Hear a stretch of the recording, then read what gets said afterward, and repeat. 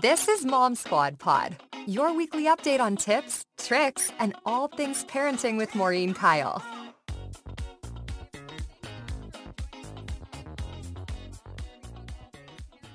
Maureen Kyle, and today I am joined by Carmen Blackwell, who has a young son. Is Cairo almost two?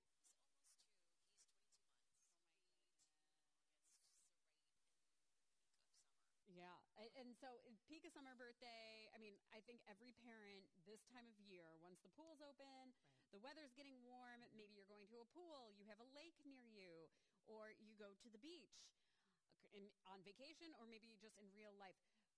Every parent worries about drowning and water safety.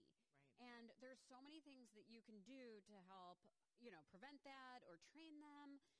And I think I always get a lot of questions too from parents who are saying like, well, when should I take swim lessons? And what do we do to be safe? Yeah. So we're going to talk about that. We're also going to, coming up, we're going to talk about the biggest risk when it comes to drowning.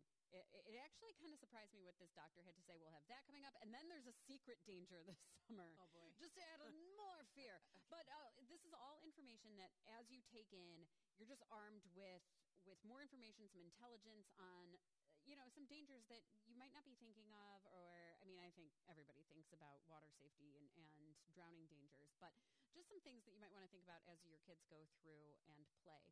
Now, Cameron, I don't know if you know this. I mean, I think I've talked about it. We have a pool in our backyard. Okay. So that has always freaked me out. When we bought the house, we didn't have kids. And we were thinking, oh, this is going to be great because kids want a pool to swim in, right? Yeah. Well, then I found out our house is like a death trap. It's just, you get that toddler, you get the overactive toddler, and you're just constantly worried. We had locks like a hotel on all of the doors, like every type of lock you could think of. And I've done swimming lessons with my kids, so I think that's why I get a lot of questions about swimming lessons. And I have every summer, no matter what, I have re-researched and made myself well-versed in the dangers, the risks, and what to do in case of. And still, this doctor gave me some information that I didn't even think that I just needed either reminded or I didn't even know. So, have you taken Cairo to a pool? So before we moved here to Cleveland, we lived in Dallas, Texas. We had a wonderful house that just like us. We saw the pool and like, oh my gosh, this is great. Yeah. And so it came with like the gates that you can put around the pool. But now that he's two, he's not just walking, he's running. And I'm thinking to myself, now I think is the time to put him in swimming lessons, right? I believe it's time. But, it's still that question is when is too soon or when do I,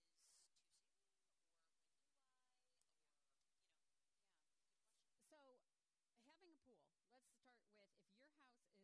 I put my youngest, now I didn't do this for my oldest, I put my youngest in ISR, the Infant Survival Rescue Training. That's where you see babies getting thrown in and they learn how to flip on their backs. And yes, and it is scary to watch your child go through those first few days. It is,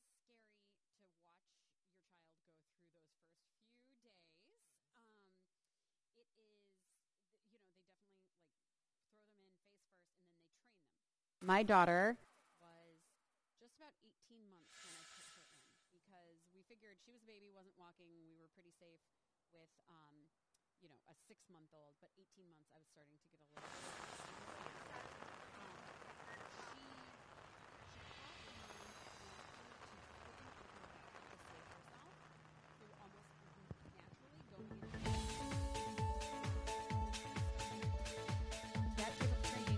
Kids to float on their back for count to 4, then try and swim to the side for 4 seconds and reach and grab something.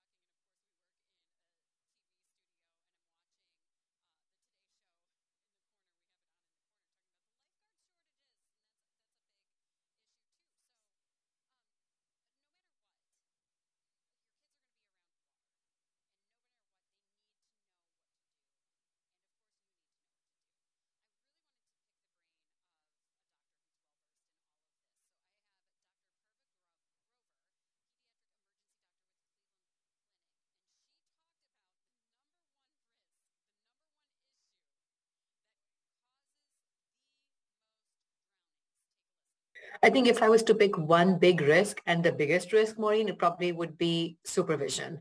And that's as simple as it is. That said, drowning is one of the biggest reasons of death in young ones, especially the 1 to 3 years of age.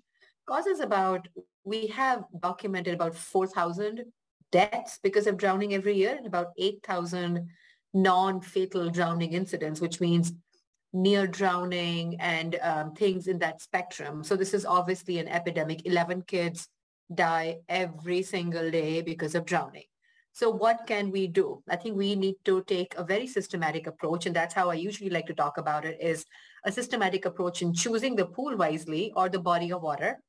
So making sure that all the external circumstances around the event of swimming are safe. And then secondly, things to do when the kids are in the pool and or in the water.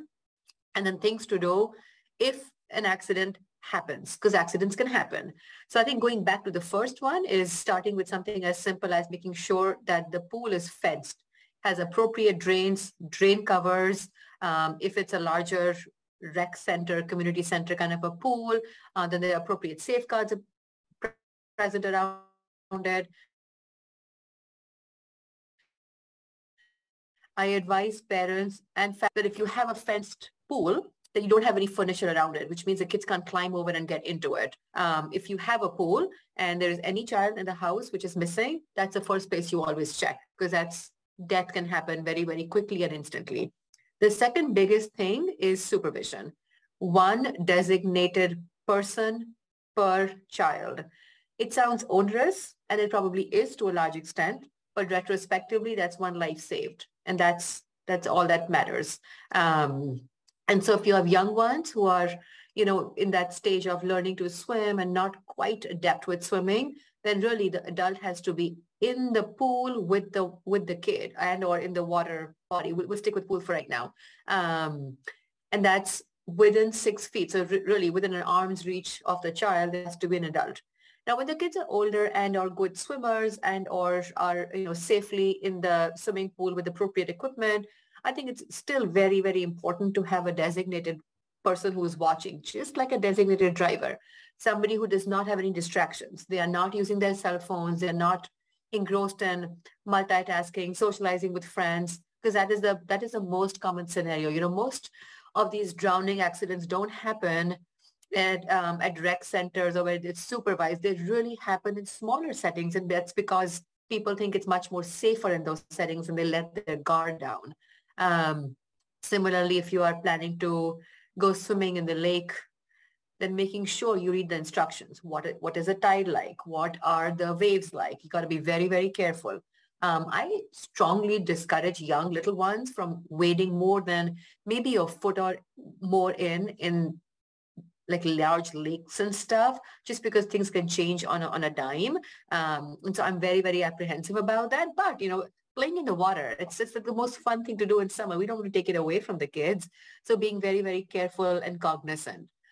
Now, if something does happen, drownings are not loud. Drownings are not as dramatized and big and loud as sometimes you see on movies and stuff like that. They are really, really sometimes very quiet. A child can choke, gasp, and then they're down and they're out. So really being that vigilant person, making sure that, you have those, if you are swimming in and the kids are good swimmers, then making sure that they're always coupled, that there's always somebody to go with you and an adult watching you. So multiple layers. When my kids were younger, and Shannon knows we've talked about this so often, I would make them wear really, really, really loud swim suits. And the reason is because I wanted to spot them amongst all the blues, greens, yellows, which were very, very common. And when you come to a jam-packed pool and everyone's having fun, it's very human to let your guard down a little bit. But again, I think unfortunately we've seen many tragedies happen such that it's almost like I'm on high alert at that point. Now, what happens if there is an accident? What happens if there is a tragedy and there is a case of drowning and or near drowning? And we'll talk a little bit more about that. First thing is CPR. Appropriate CPR started at the site. A multiple amount of studies will show you that good CPR at site has that child, that kid has a much better rate and much better success with overcoming what might lie ahead of him or her at the hospital if they were initiated with good CPR. So don't be afraid. Don't be scared as a bystander, as a family member. Again, making sure that somebody around you is always trained in CPR or knows CPR. But even if you're not formally trained, I urge you to think common sense and start, because even that bit of it can really be helpful. And then, what is the difference between near drowning, drowning, and what happens if the child gets in a pool, takes a couple of sips of water by accident and chokes and coughs, and parents get really upset about what will happen now versus what will happen 6 hours from now if he coughs again. I think we really talk about drowning in terms of submersion. So if the child is submerged and or immersed in the water and has symptoms as in drowning symptoms, then they are to be really watched carefully. But taking a couple of sips as a toddler, as little ones, we're still learning how to swim. Um, Again, I would not tell the parents it's a clean sheet, nothing to worry about. I always tell parents to be carefully watching out for symptoms. And what symptoms do you watch out for? Really, you really watch out for excessive cough and high fevers, which start within 6 to 8 hours, which means did they ingest that water and are they getting any kind of an infection? If they are truly to have a drowning and or a near drowning incident, the things which are at the site are a bit more obvious in terms of there is a struggle to breathe. They might have passed out. They might have unfortunately stopped breathing. Their heart might stop working. And that's all because of the lack of oxygen to the brain because of the closure of the vocal cords and there's no airway. So they have a loss of oxygen and they just kind of slump down. And that sad situation, the most important thing is to keep your calm and wits about you and start CPR.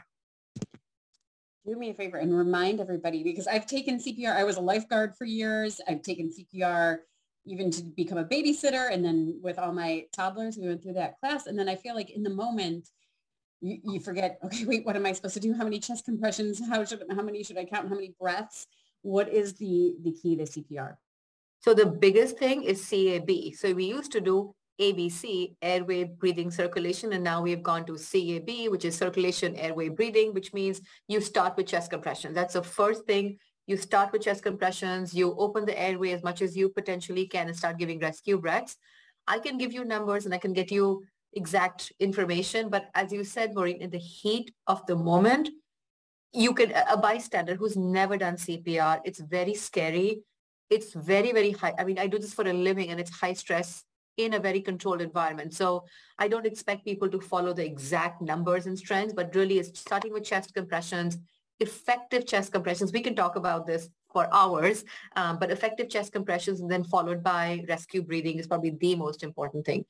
Of course, everything is as somebody around you is calling 911. Like you've got to, it's like a scoop and run. So you don't want to spend time at the site doing CPR and then calling for help. It's always like you start CPR and then somebody's calling 911 and getting the appropriate help.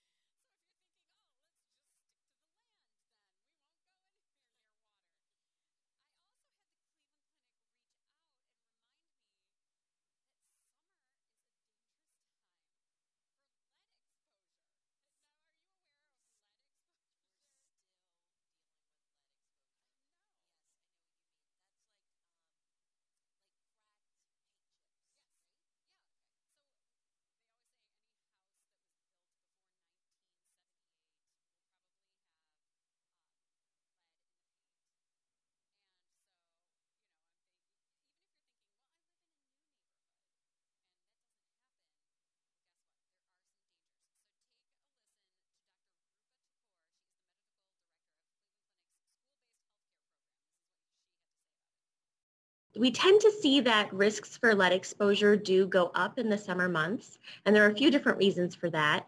One of them is that kids are playing outside more, and we know that bare soil around some homes can be contaminated with soil, and so if kids are playing in their own yards, there is increased risk for lead exposure there. So making sure that, any play areas that they might have outdoors are not bare soil, are covered in some way, can be very helpful. Leaving shoes at the door so that you're not tracking that dirt into the home can also be helpful. So that's one thing. Another thing is that we know that one of the very common places where we find lead paint in homes is around the windowsills. And in the summer, we're doing a lot of opening and closing of our windows. And so there's a chance that that could actually lead to kind of faster deterioration of that lead paint, chipping and formation of lead dust that kids can then either inhale or ingest. And then another thing that we see in the summer is that people are doing a lot more home renovations. And so if they're affecting areas that might have lead contamination in the home, we again will see that the dust generated from those projects goes throughout the home and can carry lead particles as well. Yeah, and Northeast Ohio in general, I mean, we have a lot of really old neighborhoods. So is that a concern specifically for our area? Absolutely. So we know that before 1978 is what we call the lead paint era. So that's when lead paint was banned, was in the late 70s. And so we know that 2/3 of Ohio's housing stock was built in that lead paint era. And so most of the homes that our families live in are affected by lead paint. And we know that in Cuyahoga County in Northeast Ohio, in the city of Cleveland, it's approximately 80% of cases of lead poisoning that we can trace back to lead paint specifically. I have a question because my home was built in 1978. So I'm on that cusp. So whenever I hear this statistic, I always wonder, wait, so am I included in that, or am I? I would assume safe? You are, just okay. To be on the safe side. Yeah. But if you've had, if you have children and they've been tested and their lead levels are normal, then, you're probably in the clear then. Okay. And that's another big question. I mean, how do you know that maybe your kids have been exposed and they are dangerous levels? Because I feel like this is somewhat of a silent danger until you start to realize something's wrong. Absolutely. It is a silent danger. And so that's why, we don't really see in kids that come into our office, we don't necessarily see a certain set of symptoms that would tell us that this is lead poisoning. It is very vague. If we do see symptoms, there'll be things like difficulty sleeping, irritability, behavior changes, things like that. So that's why we do universal screening. At the ages of 1 and 2, we will do questionnaires. And if there are any risk factors for lead exposure, including age of the home, if you're doing renovations, if you've had a sibling who's been lead poisoned, if you're on Medicaid or a high-risk zip code. And so if you say yes or you don't know to any of those questions, your pediatrician will order a lead level for your child. And beyond the age of 2, we still ask those questions. And if there's any ongoing risk, aside from insurance status or zip code, we will continue to test just because we want to make sure that those kids are still safe. So I think what's most frightening about lead dangers, as I've covered lead exposure, through other stories as well, when we've talked about making sure housing is up to par, is just how silent it is and how it's not something super obvious like a drowning. It's something that, all those other symptoms that fall under that category, where I would guess that it was a million other reasons other than lead exposure. Yeah, and the symptoms, like you said, they're not easily detectable that you can connect the dots with lead. I don't know, because like you said, it's kind of more neurological. Right. I assume when you and I just bantering, that it would affect the lungs a little bit more, like you're breathing. But like you said, it's kind of more of like it affects the brain. Right. And so does it make you think twice about where you're letting Cairo play? 1,000%. I'm thinking no playgrounds for us, no pools, no playgrounds. No, right. I'm kidding. No, I mean, obviously unavoidable. That's what's hard about all of this. I mean, it's what's hard about parenting. You get all of this information. There's dangers everywhere. I mean, I'm thinking, okay, like I hope my kids aren't just I don't know. I mean, if you spend months digging in the dirt, maybe your exposure goes up. But I'm going to let them play in the dirt and try to not worry about it. Look for those symptoms. I mean, know your surroundings. I'm sure city halls have records of like how much lead exposure they've had, reports of incidents because building inspectors have to go around. So if it is a major concern, if you're sitting here thinking, oh my gosh, I live in a neighborhood that was built before 1978, what are my issues? What are my instances that I have to worry about? I mean, for me, my house was built in 1978, so I'm always like, okay, well, where do we fall then? So those are all questions. Of course, you can always ask your pediatrician too. Absolutely. And ask, should we be screening for this as well? So, all right. Well, you know what? I hope that you have a safe summer. I hope everybody has a safe summer. I'm hoping that we're not telling you this to freak you out. We just want you to be mindful of it. I know. I just don't want any reports of like ice cream is dangerous. As long as like ice cream popsicles are safe and we're good. You know, we just want to go out and enjoy the warm weather. Of course, be safe out there. Have fun with your kids. Just take as many precautions as you can, especially around pools, lakes, bodies of water. Carmen, thanks so much. Of course, thank you. It's always great to talk to you. Always fun. And thanks to all of you for joining us for the Mom Squad Pod. We'll see you right back here next time. Thanks for listening to Mom Squad Pod with Maureen Kyle from WKYC Studios. Subscribe now so you never miss an update. And find more on everything you heard here on WKYC.com and on the WKYC app.